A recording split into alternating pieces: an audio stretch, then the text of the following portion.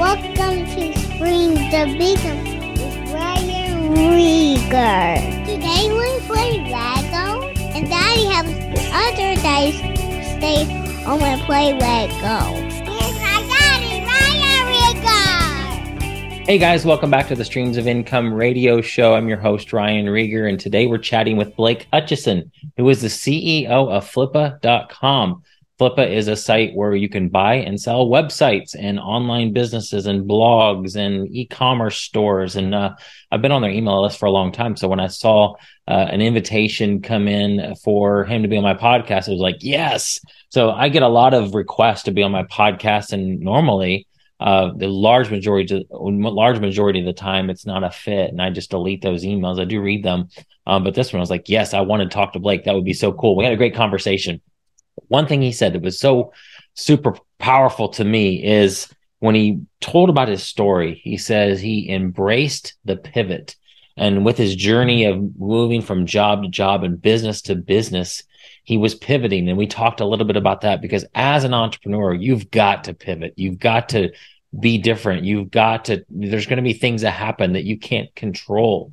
There's going to be things that back early on, I mentioned this many times before in our Craigslist business, we were selling furniture on Craigslist and we got an email and a lot of our ads deleted. It wasn't an email, but we woke up one day to a lot of ads being gone. And we're like, that's like a large part of our business wiped out in, overnight. And so you have to pivot. And thank God we're not, selling furniture on Craigslist anymore. Our business has changed multiple times since then. And now I feel like I'm doing what I'm called to do and I'm in my lane and I love it, but you've got to pivot. And so that was powerful. We talked about some success tips from all the businesses he's seen. We talked about the different multiples. We talked about investment. They are launching a new investment a platform where you could be an investor in businesses. But this was an awesome interview. I love talking to folks like this. I know you're going to love it. Here's my interview with Blake. All right, Blake, welcome to Streams of Income. Thanks very much for having me, Ryan. Great to be here. And hopefully there's not too much background noise for everyone, but I'm here in Las Vegas. So good to be with you. It's all good. My goodness. We just learned, Blake talked me about Zoom has a noise cancellation, background cancellation feature. We can't hear anything in the background. So super cool. Very cool. Very cool. Awesome. Thank you, Zoom. Yeah, well, appreciate you being on my show. I know you probably haven't listened to many of my episodes, if any. I understand that you're on a lot of podcasts and you can't check out everything, but I love hearing people's stories. It's so fascinating just to how you got people get started, and there's business examples every single time, life examples. So if you don't mind, I'd love to hear what you were doing before Flippa, how you got into all of this. Yeah, absolutely. I guess first and foremost, I'd say that, I embrace the pivot. So I've worked across multiple industries and done so many different roles. So I started my career arguably and technically in publishing.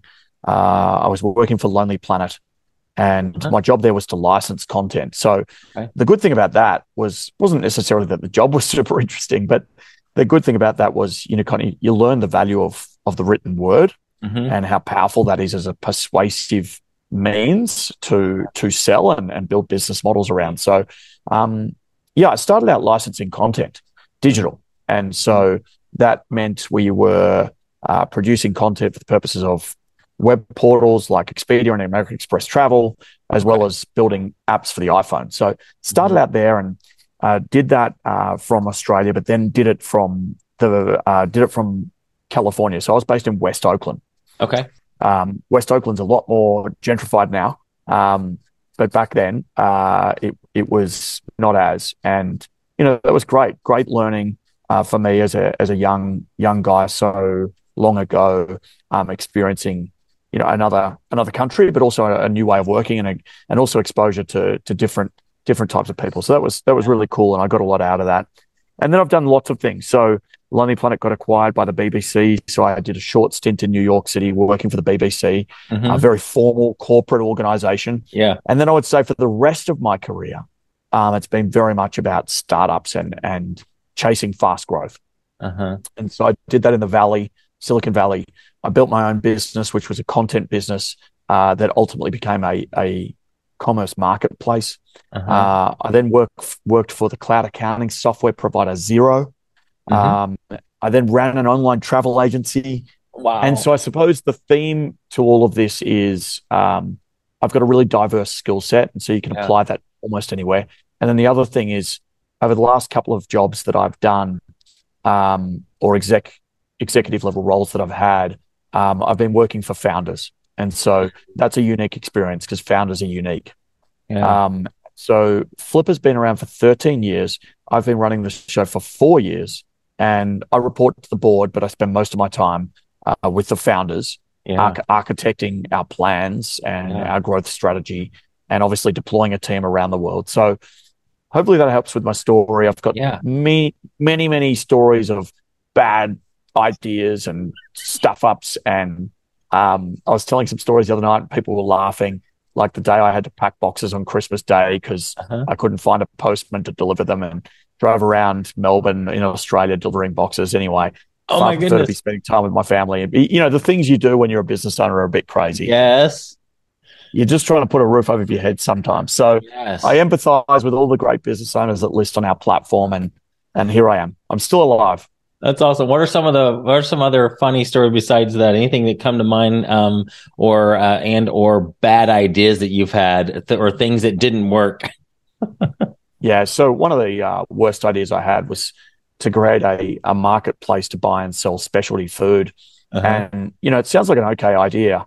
There's certainly a lot of people who like specialty food, and there's certainly a lot of producers. So in theory, the target addressable market is big enough.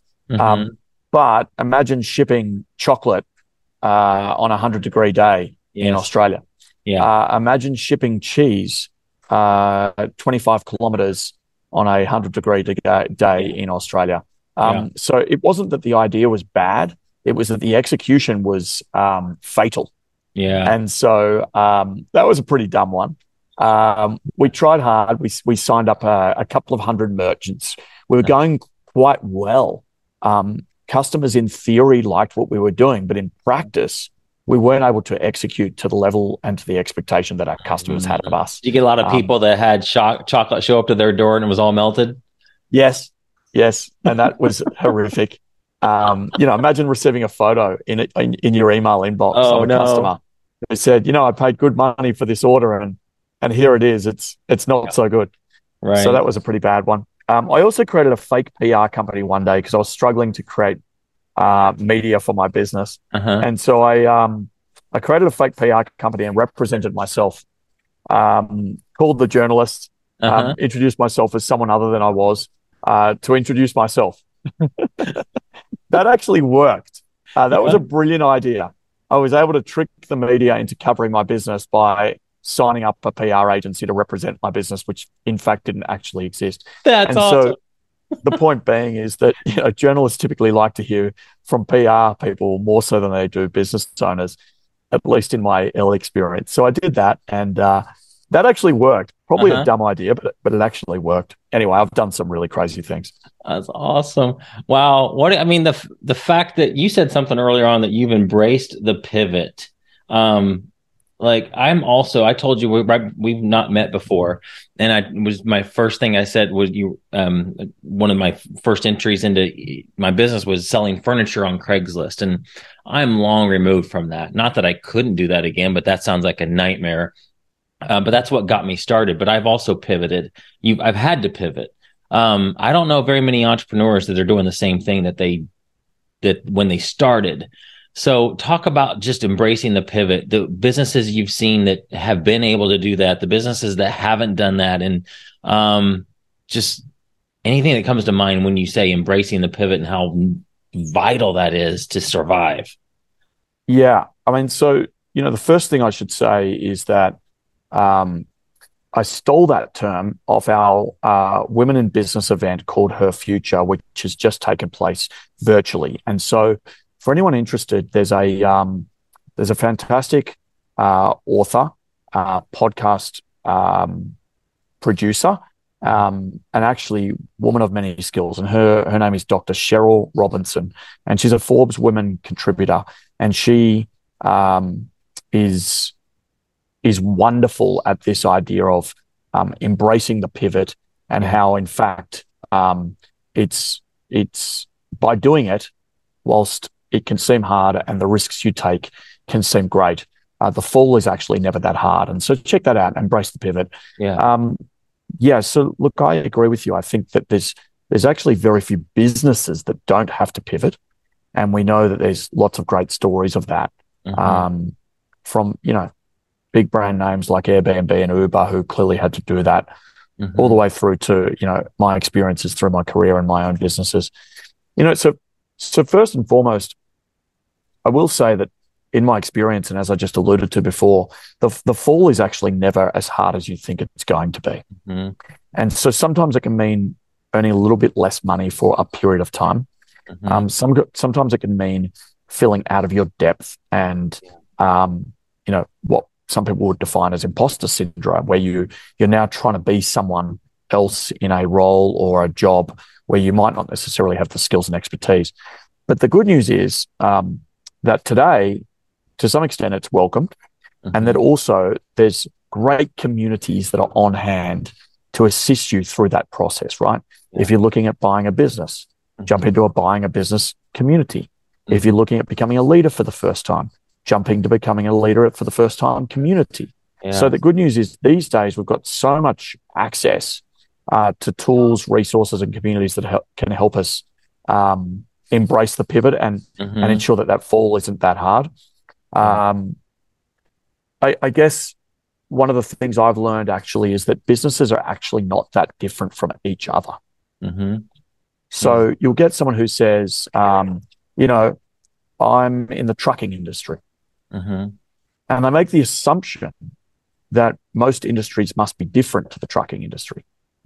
My experience working across publishing, cloud accounting software, an online travel agency, and now a marketplace that helps people to buy and sell businesses and helps them become new business owners, is in fact that most businesses are driven and grown through good quality planning, extreme focus, and really wonderful people that are embraced, encouraged, and advocated for. And so therefore, to some extent, it's called the pivot, but in many cases, it's actually not that substantial a change. So that's my experience. Yeah. Is it easy to tell when to completely burn down the idea and move to something else versus to take that idea and there's actually something here. Let's make this work. Let's just simply do a pivot and keep the business going. So it's sometimes very easy to tell, particularly if it was designed in the first place to be commercial, because the marketplace will tell you whether you need to pivot based on its commercial viability. And so, we had one example at Flippa where we built a marketplace that helps people post-purchase. So someone spends, call it whatever, $500,000 on an online business. It could be an e-commerce business, could be a SaaS business, could be a blog, could be an app. And then our theory was, great, we will assemble a network of providers who want to sell their services to people post-acquisition to ensure that they become better business owners. So SEO services, design services, development services. Yeah.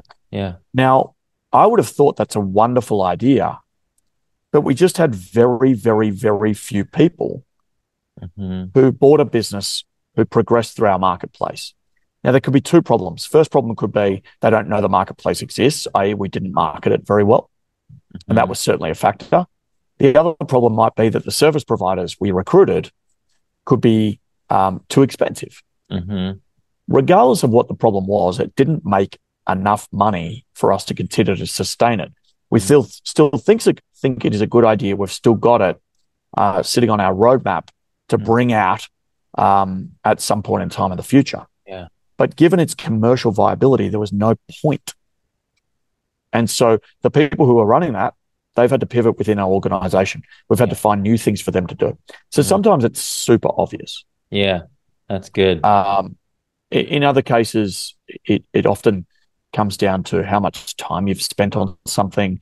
In some cases, it's about just doing something different. Maybe I've been a teacher for a very long time. Mm-hmm. Maybe it was fulfilling. Maybe it's no longer as fulfilling for me. Yeah. And so I go on a pathway to find something new.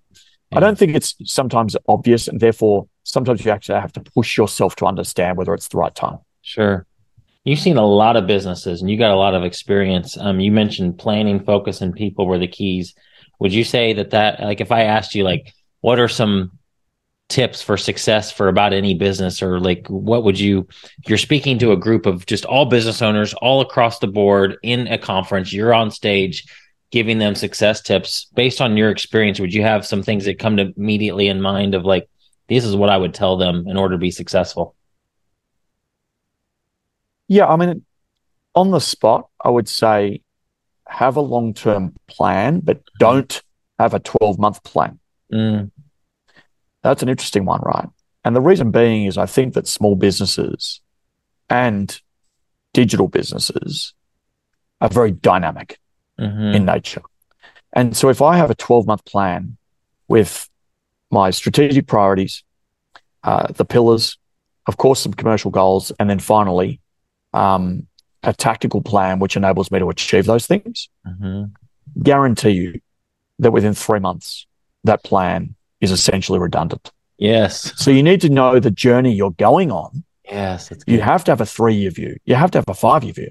But a 12-month plan, in my experience, has never worked and it actually creates instability in an organization. So what we do at Flippa, I'm not suggesting it's right for everyone, but we have what we call 8-week planning sprints or 8-week plans.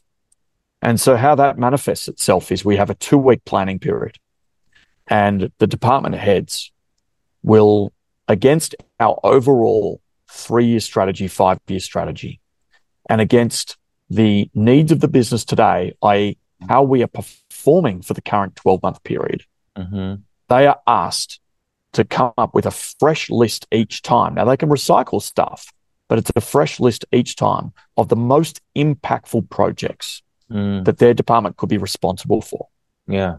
Including the dependencies. That happens over 2 weeks. And we refine and we refine and we refine until there are maximum 3 things for each department. That then goes into an 8-week period. And it's not a matter of these are good ideas. We actually dictate to the organization, everyone, that the things we have itemized must actually be complete and have the ability to be complete in 8 weeks. That's good. Right? Wow. And so if your vision is to build a new lending service which requires a financial services license, it's unlikely you can do that in 8 weeks, right? Because there's bureaucracies at play which inhibit you from doing that. Right. But what you could do is you could perhaps understand the financial services licenses and the processes that you need to go through in order to achieve that in an 8-week period of time, right? Got it. So you break down a strategic priority into something that can actually be achieved in 8 weeks. You stipulate that to the organization, and everyone knows there's no excuses. We've worked so hard on the refinement that it is a sure thing that those things within the departments that have been nominated as strategic priorities are actually complete. That's so good. Wow. Oh, wow. All right. I want to talk about what Flippa does. So let's pretend that, most of my audience has probably heard of Flippa. We're in the e-commerce space, especially like my Legends group. And so, they know that there's Amazon businesses that are being bought and sold there. But for somebody that's never heard of Flippa, can you explain what Flippa is, what you guys do? But I also want to talk about the new platforms. You got the investment. That's really cool. Didn't know about that, but I know that's brand new. So that's probably why I haven't heard about it yet. But yeah, tell me about Flippa. Yeah. So I guess for those new, we are the number one marketplace to buy and sell online businesses and digital assets. And so what does that mean? First and foremost, it's a marketplace. So we have, on our supply side, we have great business owners from all over the world. And they have built passion products. They've made e-commerce businesses, blogs that are backed by advertising revenue or affiliate income, apps that might be gaming apps, they could be practical apps, SaaS businesses that are providing utilities to businesses or individuals. And they are our customer base because they've built something of value and they want to exit. And our job is to democratize the exit. We want to make it practical and probable for every online business owner around the world to earn and get value for their online businesses. And then on our demand side, two-sided marketplace, view of the world, we have buyers and investors from all over the world. We have entrepreneurs who might call themselves acquisition entrepreneurs. They believe that buying is better than starting. We have side hustlers who are looking for supplemental income. So they might buy a blog in the wellness industry because they're passionate about wellness, but maybe it's making $10,000 a month and that becomes supplemental income.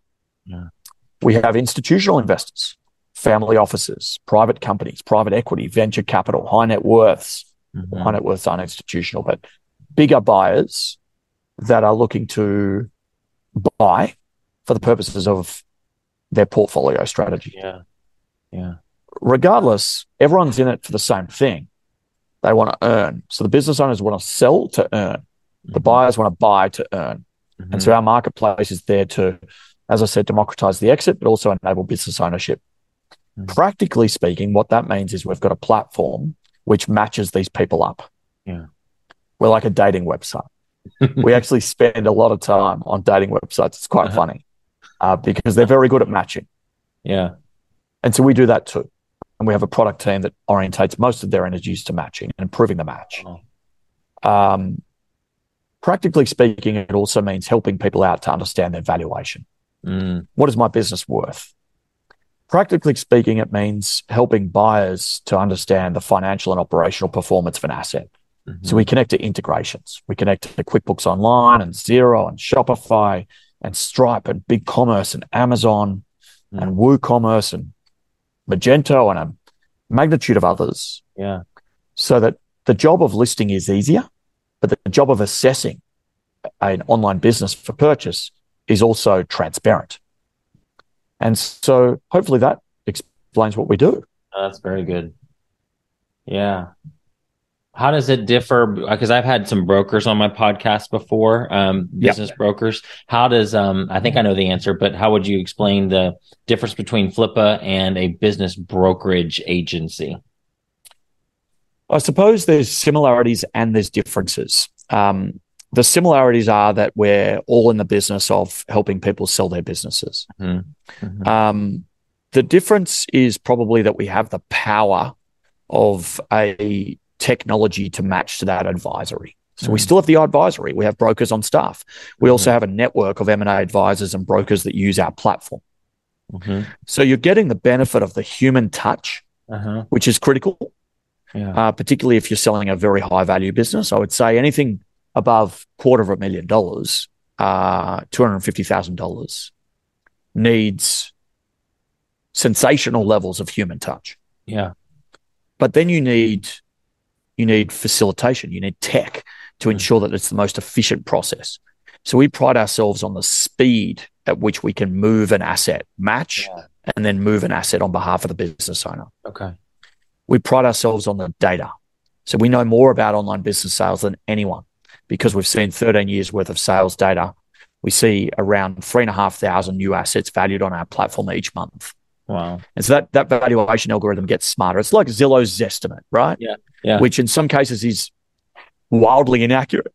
And in some cases is very accurate. And it's all dependent on the data, but we pride ourselves on having the most amount of data to make that informed decision. We do that programmatically. That's awesome. And then, of course, some of the services we layer in. So we have lawyers who are connected to our platform. We have accountants and bookkeepers who are connected to our platform. We have a due diligence service. We have inbuilt data so that you can make informed decisions about the quality of the asset. So I would say that there are similarities and then there's differences. Yeah. What's the process look like? Because I'm on your site right now looking at it. So I see one, these are confidential. I'm not signed in or anything, but one, it's a SaaS company, asking price $302,000. If I was interested in that, let's say that fairly serious, what's the process of going you just basically connect me to the buyer and we do the negotiations, or is there somebody on your staff that helps us with that buying process? Yeah. So depending on the value, it will either be that there is an account manager assisting the seller behind the scenes, but yes, the seller and buyer are directly connected. Okay. Or it will be that there is an advisor, either third party or on the Flippa staff, who are the listed seller on the Flippa platform, right? So they are the representative responsible for coordinating, communicating with, triaging, understanding the buyer, and putting together the mechanics to get a deal done. Yeah. So it is different. But as a buyer, what you would do is you would sign the non-disclosure agreement. Mm-hmm. You would then get access to a lot of information about the business, and you would then make an informed decision as to whether you wanted to move forward. If you move forward by way of, hey, this looks interesting, got a few questions for you, you will find that in that particular case, there's most likely an advisor that is then going to say, hey, that's really cool, Ryan. Thanks very much for inquiring. We can see your profile here. Looks like you have or haven't purchased through Flippa before. So let's go through the process firstly, quickly. Mm-hmm. And then if you have been through the Flippa process before, we'll move a bit quicker and we'll say, look, tell us a little bit about your interest, what you want to know. Let's set up a call with the seller and let's move on with the job at hand. That's awesome. Does this leave room for like creative financing deals in these types of situations? Like you can do seller financing if the seller is open to that. It's not just have to be all straight cash. Yep. So if you are savvy enough to understand creative deal structuring, which is great, yes, we would always encourage buyers to test the waters and see what kind of deal structure can work best for them and, of course, the business owner. Seller financing is common. So let's just define that a little bit. Seller financing is where I agree to pay some portion of the asking price or the agreed price upfront. Mm-hmm. Let's say on your $300,000 deal you're looking at, perhaps I'm willing to pay 50% upfront. 50% of that, I also want to finance through the seller. So what does that mean? What that means is I agree to an interest rate. Typically, we see seller financing between, say, 5 to 10%. So I'm going to pay the remainder, and I'm going to pay it off monthly, and I'm going to pay it off monthly for, let's say, 36 months.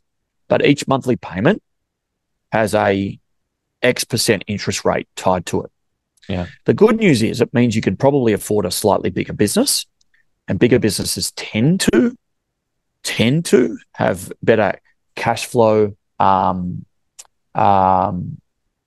They tend to be bigger. They tend to have a better cash flow. Mm-hmm. And the other good thing about that is if you do have some money, which you should always reserve, you can then, of course, spend more money running the business and improving the business than you are paying that up front. And, of course, the cash returns of that business mean that, in theory, the seller financing should pay for itself. Yes. So that's seller financing. People use SBA loans. Mm-hmm. One thing I will say is that and unfortunate by nature of the world we live in, but most of our deals are still done by cash buyers. Okay. Just happens to be they move very quickly. Sure. And so business owners are motivated to take on cash buy than anything else. So hopefully that helps. Looking at these prices, like I know you know probably really, but it's the same in Australia with the housing market. Like if I were to sell our house, it's typical for prices here to go higher than asking price. Is that the same way in business? Like if I see a $302,000 asking price, is it normal for the seller to get exactly that or get a little bit less, or is there every opportunity they actually get more than that? Yeah, that can happen, but it is abnormal. Okay. And so most businesses will sell for ask or under ask. Okay. Some businesses where there is such enormous buy-side interest will achieve over ask. Okay. And so if you are operating in a really narrow niche, for want of a better description, but it's a highly lucrative niche, Mm-hmm. you will find that there's lots of buyers who want it. If you are operating in a narrow niche with also very limited commercial upside, then you will find that it's a needle in a haystack. So we're trying to find a relevant buyer for you, and therefore you might have one buyer interested, and therefore you're unlikely to get overs on your ask. So it's very each asset's a little bit different. For sure, that makes sense. How does a flipper get paid? Success fees. So if a business owner sells, then we make our money. Got it. And so it is a variable success fee, but for the sake of the discussion, you'll be paying between 4 and 10%. Okay. Now you pay 10% for assets up to $50,000.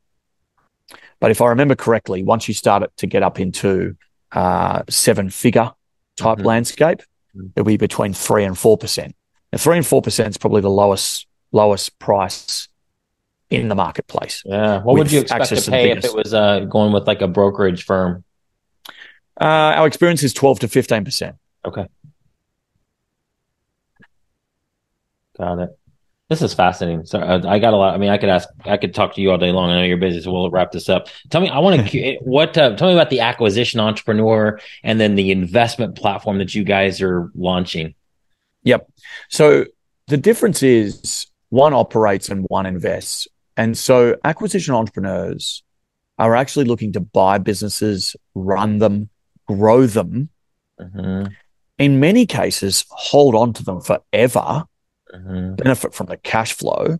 In some cases, of course, buy them, grow them, run them, and then once again, sell them back, move them through the marketplace and exit. Yeah. The investor is interested in returns.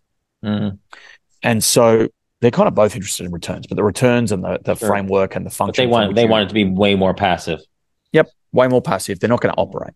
Yeah. And in fact, there's far more people who want to invest than operate for obvious reasons. Operating's hard, and investing, if you've got money, isn't. Right. Exactly. And so what's happening is, the online business ecosystem and the asset class is actually currently undervalued, underappreciated, right? People have heard of investing in stocks. Yeah. People have heard of crypto. People have heard of NFTs. Yeah. People have certainly heard of bonds and real estate, right? Yeah. But not many people have heard about this idea of investing in an online business. Yeah. And so what Flipper has built is an opportunity for business owners to raise capital. Now, why do we think that's important? We think that's important because most people aren't connected to Silicon Valley. Right. Most people don't know family offices. Yeah. Most people don't have rich friends. Right. Yeah. It's just a reality. And so Flipper does have that network. Yeah, you do. And so if we can make it probable for a good quality online business owner to grow and grow faster and become a more sustainable, viable, long-term proposition and contribute to the GDP of the US or any other economy in the world. Yeah. We believe that's a good gesture. Absolutely. You're just making that connection again. You're being the matchmaker. Totally. And on the flip side, if investors are looking for a return, to some extent, there's no better return than what good quality small business owners can give you. Yes. They run lean. They run mean. Yeah. The private market has returned far better than the public markets. And all we're doing is we're bringing the private market definition down from lower middle market into Main Street.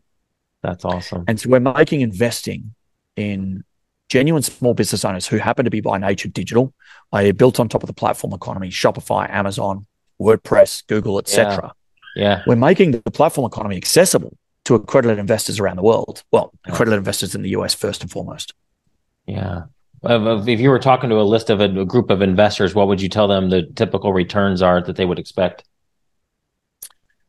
I would say that you're most likely to generate probably 2 to 3 times your investment. So 200 to 300%. Now, why? That sounds extraordinarily aggressive, right?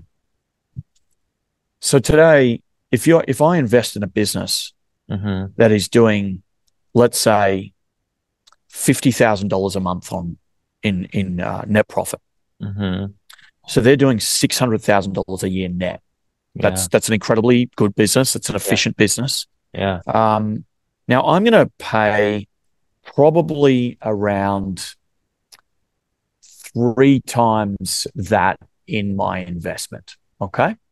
So what that means is the business is actually worth $1.8 million. Okay. And so I'm going to buy 10% of that business for $180,000. Mm-hmm. So that's my post-money valuation. I now own 10%. Mm-hmm. If that business is growing 20%, and Flipper platform will tell you this through the data connection. If that business is growing 20% year on year, right, then I'm adding an additional $120,000 in net profit to that business each year. Yeah. And so by the end of year 3, my math is escaping me right now, but I'm on track to be doing sort of $1.5 to $1.75 million worth of net.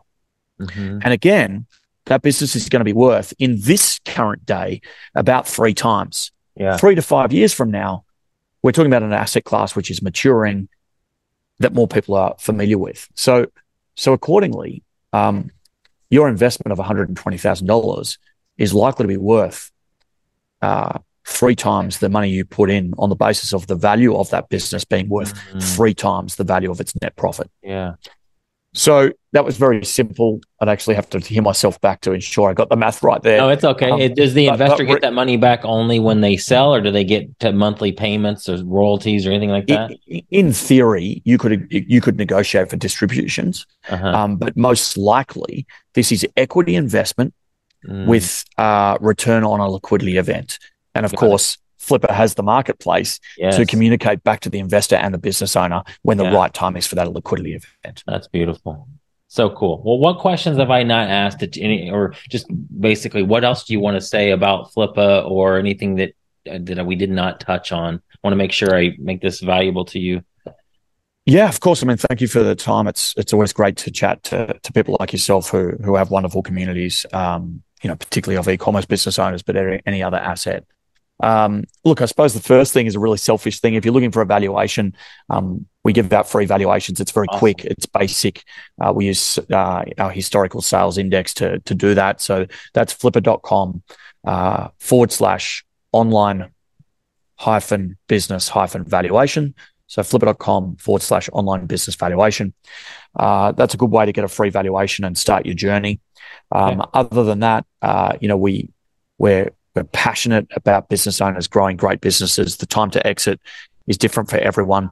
So jump on our blog and read some information about exit planning and things like that. But other than that, it's been a pleasure having a chat. Yeah, of course. Well, guys, go to flipper.com, grab the free evaluation, flipper.com /online-business-valuation. Blake, this has been awesome. Thank you so much. I welcome you back anytime you got something else that's coming out, because what you guys are doing is right in line with my audience. So appreciate this very much. Thank you, Ryan. Bye-bye, everyone. See you next week.